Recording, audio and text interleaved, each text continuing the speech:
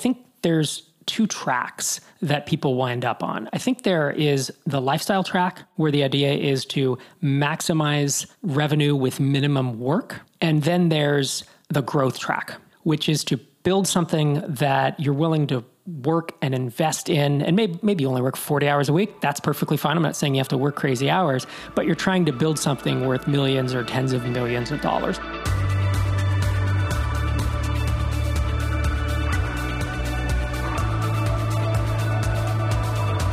Just between you and me, this is Startups for the Rest of Us. It's episode 565, where I'm going to answer some listener questions. And I'm going to be honest, I had a guest lined up to answer the questions with me. They had to cancel for a very legitimate reason.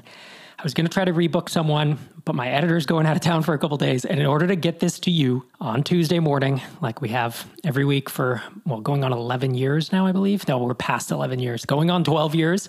I have to record another solo episode. So this is going to be a listener question episode, which is good because we are way backed up, as I said on the last one. And of course, you can send in a voicemail by emailing questions at startupsfortherestofus.com. You can put a Google Drive link or a Dropbox link, or you can head to startupsfortherestofus.com. There is a Ask a Question link in the top nav, and we have video ask set up now where directly from your phone or your computer, you can read a voicemail or just record a video that gets sent directly to me. Before I dive into the questions, I wanted to let you know that there are still tickets available for MicroConf, local in Portland, in Austin, and Boston. I'm going to be at those three events, and then in Croatia the week after. So I would love to see you there. The local tickets are about, I think, $130 now. And so it's an easy way to come to a MicroConf. It's only a 6-hour event, and we're making these one-day local events and trying to bring more MicroConf to more people. The other thing I wanted to talk about is a tweet that I sent out today as I'm recording this. And this is regarding a podcast that I was listening to last week. But to quote my tweet, I heard a podcast host talking about successful people throughout history. One sentiment was those folks didn't eat very often. It's an interesting fact, maybe true, maybe not, but do you think that has anything to do with their success? Then I go on in a subsequent tweet. Using the same brand of typewriter Hemingway used will not make you a great writer. Based on the successful people I know, my assertion is that their quirks are their quirks, but the secrets to their success usually come down to a combination of hard work, luck, and skill.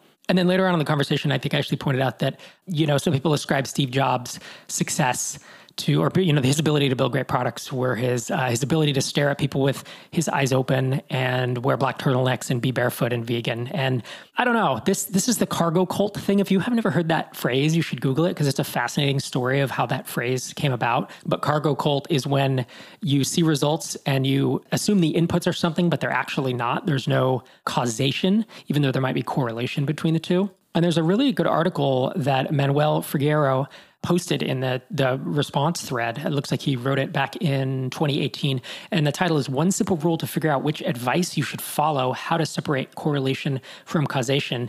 And it's basically a couple 1,000-word essay just walking through that humans are hardwired to seek causation, like you're not Elon Musk, how not to be stupid. It goes to that quote from Charlie Munger and Warren Buffett where they say, it's remarkable how much long-term advantage people like us have gotten by trying to be consistently not stupid instead of trying to be very intelligent. So it's a good article. And I think just as a reminder, I have tended to see this, it's not always, but I've tended to see it in kind of the hustle culture where people are trying to over-optimize, I would say, their inputs or over-optimize their routine because Tim Ferriss does XYZ and he drinks this brand of coffee. And someone gets up at 5 a.m. and they do this routine. And Seth Godin writes using this word processing software. And while those things, look, they're interesting tidbits, they're interesting facts, they're fun to learn. And if you're doing it for entertainment, do it for entertainment.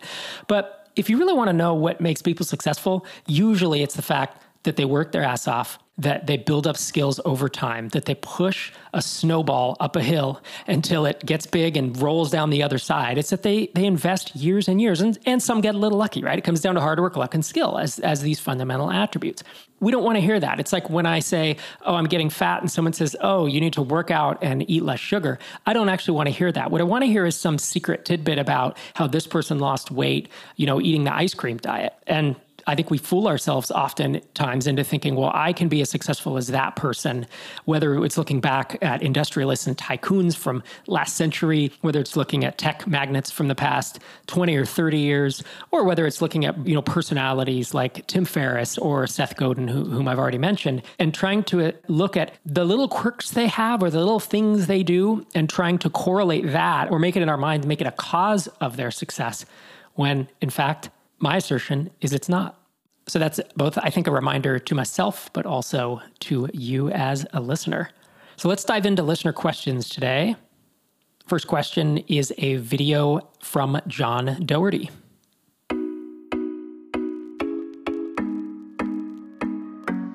John Doherty, founder and CEO of Credo here, where we help companies find and hire the right pre-vetted digital marketing agency for their needs at getcredo.com. So my question for you, Rob, is about focus. So Credo has done well over the course of the pandemic. We've about doubled revenue, and we have a team of about six core people, not everyone full time, but working on the business every single week. I have a business partner in the business, and he also owns another company. He got involved with Credo around the time, about half of where we currently are in revenue. And his business is currently about there, and I'm starting to get involved in that.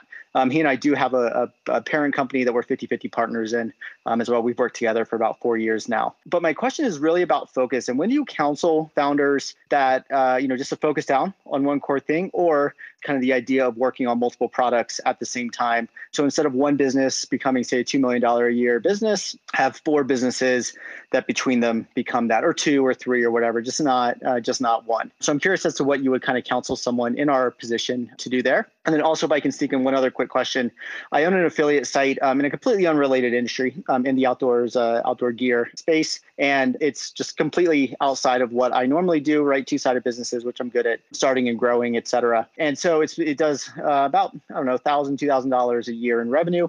And I've been thinking about selling that. And so I'm curious as to your, kind of thinking, kind of going in with like the multi-product, strategy. Would you basically recommend selling that? And how, if you were me, how would you think through that? Thank you, Rob. As always, love the show. Thank you for MicroConf, and appreciate your advice. Thanks for those questions, John. John and I have met in person at a few MicroConfs. He's at getcredo.com if you want to find out what he's up to. The first question is about focus. And to be honest, I think there's two tracks that people wind up on. I think there is the lifestyle track, where the idea is to maximize revenue with minimum work. And then there's the growth track, which is to build something that you're willing to work and invest in, and maybe you only work 40 hours a week. That's perfectly fine. I'm not saying you have to work crazy hours, but you're trying to build something worth millions or tens of millions of dollars, or hundreds of millions, frankly. And I'm just talking in the kind of bootstrapped and mostly bootstrapped space. I mean, we can get into the idea of taking over the world with our software and building Facebook or Google, but that I'm not even going to address that here because that's not relevant to any of us. And of course, there's more nuance than I'm giving it here, but realizing that being on the 4-hour work week track is where I was from 2000. Well, I was aspiring to be that from 2006. I achieved it in right around 2008, 2009. And then I got off that track when I decided to build Drip in 2012. And I loved it while it lasted. There were multiple years when I worked 10, 12 hours a week and made $150,000 a year. Some years 200, some years it was 100, but it was certainly enough to support our family, make our house payment, and live in, at the time it was Boston and then Fresno, California. And those are great days. I have fond memories of them. But I do remember personally for me, I was getting bored, I was getting restless, and I wanted to do something bigger. After 3-4 years of kind of working part-time, I kept saying to myself, what's next? Because I'm an ambitious person. And that's where the ambitious startup, the ambitious bootstrap startup comes from at the beginning of a lot of these episodes when I talk about that. So all that to say, with those kind of two frames in mind of going from making, let's say, a few $100,000 a year, or maybe you're making $500,000, maybe even you're making $1 million a year and most of it's profit, you're not working that much. Like, that's a great life. I also think that is akin to retiring, which for many people, if you don't fill your time with something else, then you either get bored or you just wind up watching a bunch of TV or doing something else. If you can fill it with family or other things, that's great. And I do know some entrepreneurs who have done that for an extended period of time. And I think that's great. I think it depends on your personality a lot. And then for others, like the growth trajectory of, hey, I want to build a business. I want to do it as quickly as possible. I want to build something to 1, 5, 10 million in annual recurring revenue that is then worth $6, $30, $50 million. And maybe I sell it, maybe I don't, maybe I just make it profitable, or maybe I have a life-changing exit and then realize, well, now I can make even bigger bets. So again, those I think are the two paths. I think if you want to go down that growth path and you want to build something big and that's your desire, then my opinion, you need to focus. But there are honestly ways around that a little bit. If you can hire senior people that are expensive, meaning they have high salaries and they kind of run the company for you, in which case you've almost stepped back and become an investor or an advisor. But if you're working day to day or week to week in a business, setting direction, setting strategy, and even getting involved to push things forward, in my opinion, if you want to grow, you should focus your energy in one place. And if someone might ask me, well, Rob, you have a podcast, you have MicroConf, and you have TinySeed. That seems like a lack of focus. I would say two things to that. Number one is we have really good people, very senior people who basically head up MicroConf and TinySeed. You've heard them both on this podcast. You've met them at MicroConf. So producer Xander and Tracy Osborne essentially are the folks driving those two businesses forward. And while I'm obviously more of an advisor, I'm more involved than someone who is just on the outside, those three things that I work on are essentially in the same ecosystem, right? MicroConf is the community that sprang out of this podcast. It's the same audience, same focus, and they feed. People come to the podcast and then find out about MicroConf. People come to MicroConf and then find out about the podcast. And people come to MicroConf, learn about TinySeed. I mean, TinySeed is essentially the fund we launched out of MicroConf, seeing the need for bootstrappers who wanted to raise a small amount of funding, who didn't want to go the venture route. It really, if you think about it, it really is one company with one mission, but there are just separate, there's separate parts to it that I'm involved in. So I would actually say my focus these days is more on a single goal and mission than it ever has been in the past. Back when I was running Drip, had a blog, had Hittail at the time, had MicroConf and the podcast, switching context from running Drip as kind of CEO, hiring, driving things forward, building a SaaS product, back to the MicroConf mindset of building a community and talking to other entrepreneurs was difficult. And these days I don't have that. So all that to say, John, if your goal is to build something into the millions and it's that growth path, I would say focus is critical. But you can also build, if you are on that lifestyle spot and you want to get to 2 million in ARR across 3 companies or 4 companies, and they're kind of on autopilot. I guess that's the other thing I'll say is I see folks think that they can grow multiple companies or multiple products at once. I've never been able to do that. I've been able to grow one and then autopilot it in the sense of, hey, it's SEO, it's a flywheel, the funnel's in place, it's self-serve, it's doing 20, 30 grand a month, and I don't really have to do much work on it. That is the point where I can then shift my focus and work on something else, because my focus at that point is all really on one thing. It's on the new thing.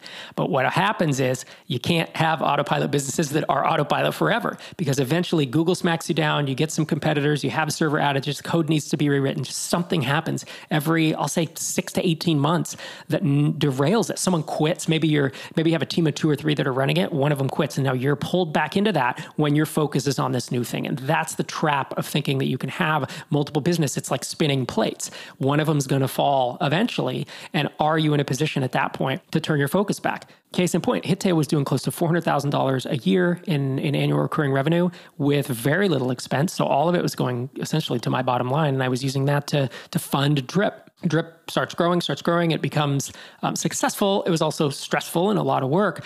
And then Google changed some API that basically broke Hittail. So I had to shift my focus back and try to repair it. And it took a ton of time and effort. And that was the moment, it was in early 2015, I believe, where I said, I'm done with this and I need to sell this app. I have to get it off my plate. And so I think, to your point, John, you have an app doing, I think you said it was $2,000 a year.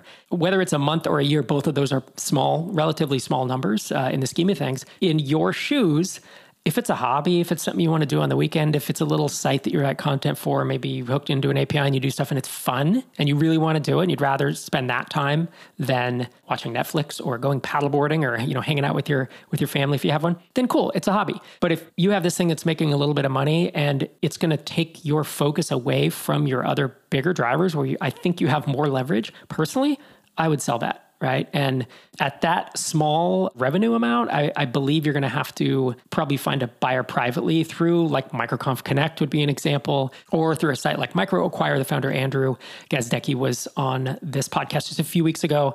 If it's only doing $2,000 a year, I don't know of a broker who would be able to help you with it. If it's $2,000 a month, then someone like Quiet Light Brokerage, would be, I think, your best bet there. So good questions, John. I mean, these are questions I have asked myself, and I've seen a lot of entrepreneurs ask themselves over the years. So thanks for that. Our next question is from Davis Bear, and it's about sharing your revenue with new employees.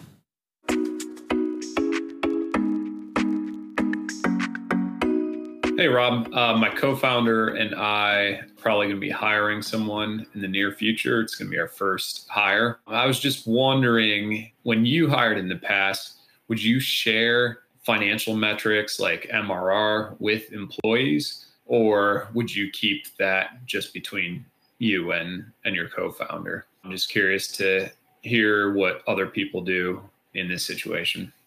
That's a good question, Davis. And I think the way I would do it is the way that I did it with Drip. To be honest, it felt weird to me to not share MRR. MRR was our KPI, right? It was the key performance indicator that drove the business. And if MRR was growing, then the business was successful, I'll say. I mean, that was the number one. And of course, everything flows out of MRR.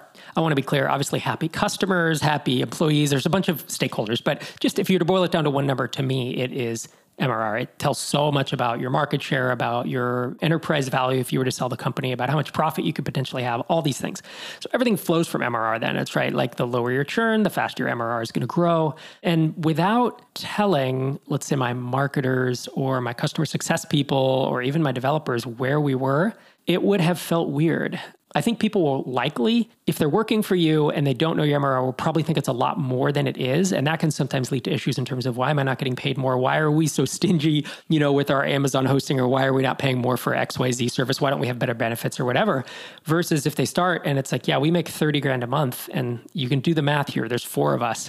We're pretty much at break even, which is in essence what I would tell every employee I would hire at Drip, obviously before we were acquired, because once we were acquired, we were venture backed in essence. But I would tell them, you're going to learn what our monthly recurring revenue is. I'm going to let you know that we spend all of that every month, sometimes more, to grow this company. So what I was trying to do was level set. You see that number that's $40,000, $60,000, $100,000, whatever a month. That is not going into my personal bank account. This business is in essence a growth business, and growth costs money. Fast-growing businesses are rarely, if ever, profitable. And so, in my opinion, I think since MRR and MRR growth is that pinnacle KPI, and everything else feeds from that, in terms of number of trials, trial to paid conversion rate, average revenue per user, churn, just everything flows from that. In my opinion, it'd be tough to have a company where the revenue is not communicated. And we had an admin dashboard built into the app, into the Rails app, that showed all of our numbers in real time, in essence. And it was not just showing the revenue, but it was showing how many trials were in the pipeline, what the current, I think it was the last week or last 30 days, trial to paid conversion rate had been. It was all this stuff. It was our pulse on what the business was doing. And if we had to, again, hide some of those, I think it would be just kind of odd. And then, post acquisition, when the company grew from the 10 we were at during acquisition up to 100 and 120 by the time that I left, we had a monitor with all our key performance indicators of the company. And, that was a much larger team. It was a venture-backed team. And there was a monitor in the office that showed all these metrics. And some of them were metrics like number of emails sent and total number of customers, number of trials, whatever. But the revenue was visible for everyone to see because, again, that was such a North Star metric. So those are my thoughts on that. Thanks for the question, Davis. I hope that's helpful. Our next question is from Matthew, and this one is a voicemail, but, again, it still goes to the top of the stack. And then if we have time, I will dig into some text questions after that.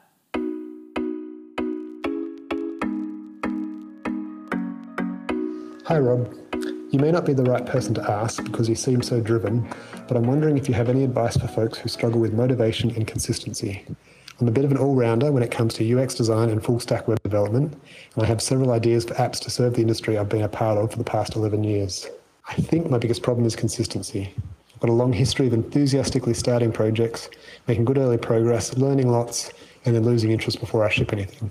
I've tried various strategies to overcome these tendencies, including shrinking the scope, trying to do a little bit every day, or making public commitments. So far, nothing has worked, and each time I feel like even more of a failure.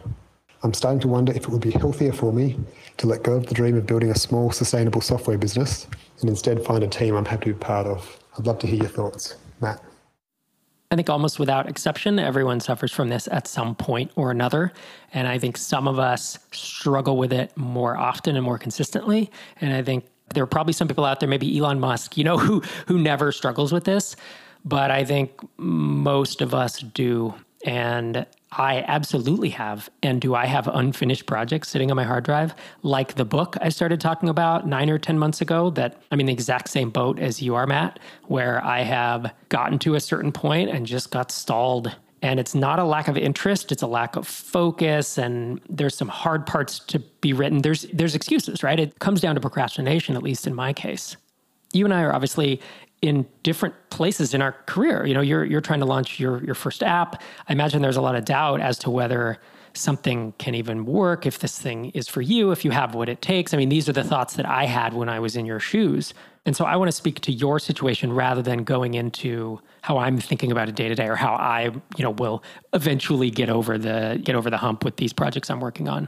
In your shoes, I think you need a win. I think you need to launch something and get that positive feedback loop.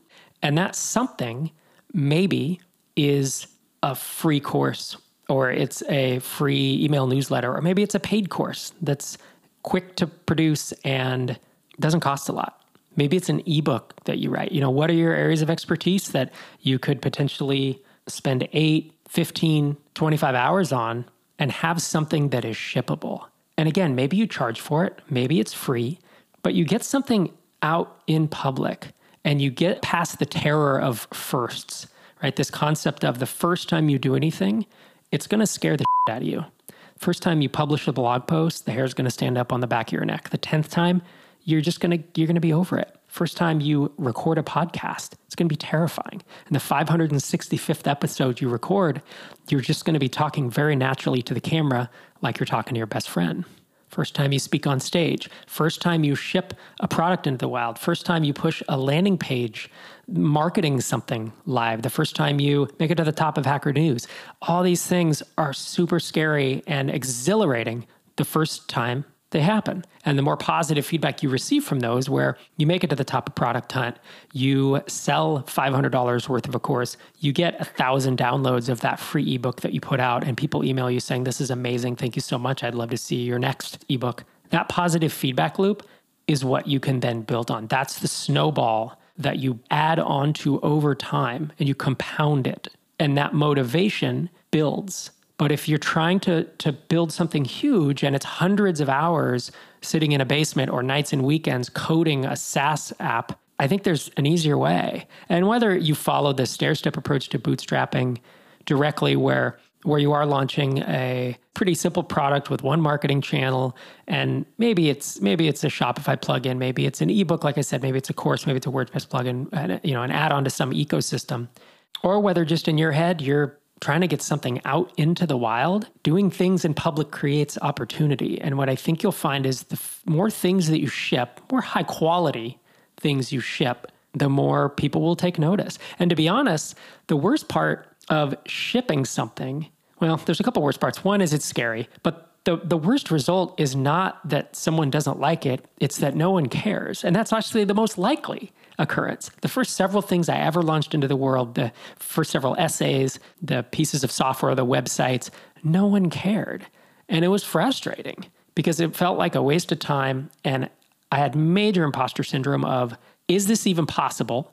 Because back in 2002, when I started launching these, there was no model for this, right? There was no model. You took venture funding if you want to do anything on the web. And I didn't know of anyone who was just trying to write software and sell it and just build a real business selling a real product to real customers. So at least that part's not true. It is possible. You see it, right? You see it with guests on this podcast. You've seen it with what I've done. You see it with the MicroConf videos. You see it if you've been in MicroConf Connect, or if you're just paying attention to the bootstrapped and mostly bootstrap community. This is possible. So then the next question is, can you do it? And my guess is you can, because I see a lot of people with a lot of different skill sets come at this a lot of different ways and achieve success. So this is a really good question, Matt. And I think a lot of people likely struggle with it. And again, I struggle with it from time to time on specific things. And before I wrap this question up, there are other ways around this. And it's to have accountability, like to be in a mastermind. It's to have a co-founder. It's to have some external force that you have to report to on a daily or a weekly basis that drives you to keep going. Maybe that works for you. Maybe it doesn't. I know some people, accountability is just, it doesn't matter to me. So you have to kind of know yourself in terms of whether that's going to motivate you or not. But I definitely know folks who don't work out when they're on their own, and when they go to a gym, they work out really hard because there's that social interaction.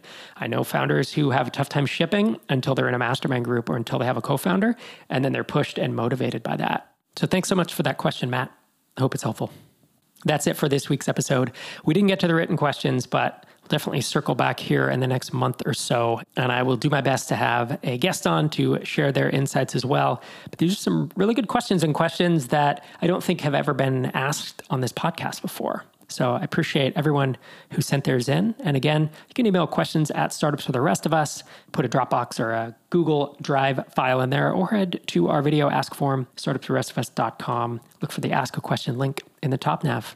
I hope this week is treating you well on your entrepreneurial journey, and I'll be back in your ears again next Tuesday morning.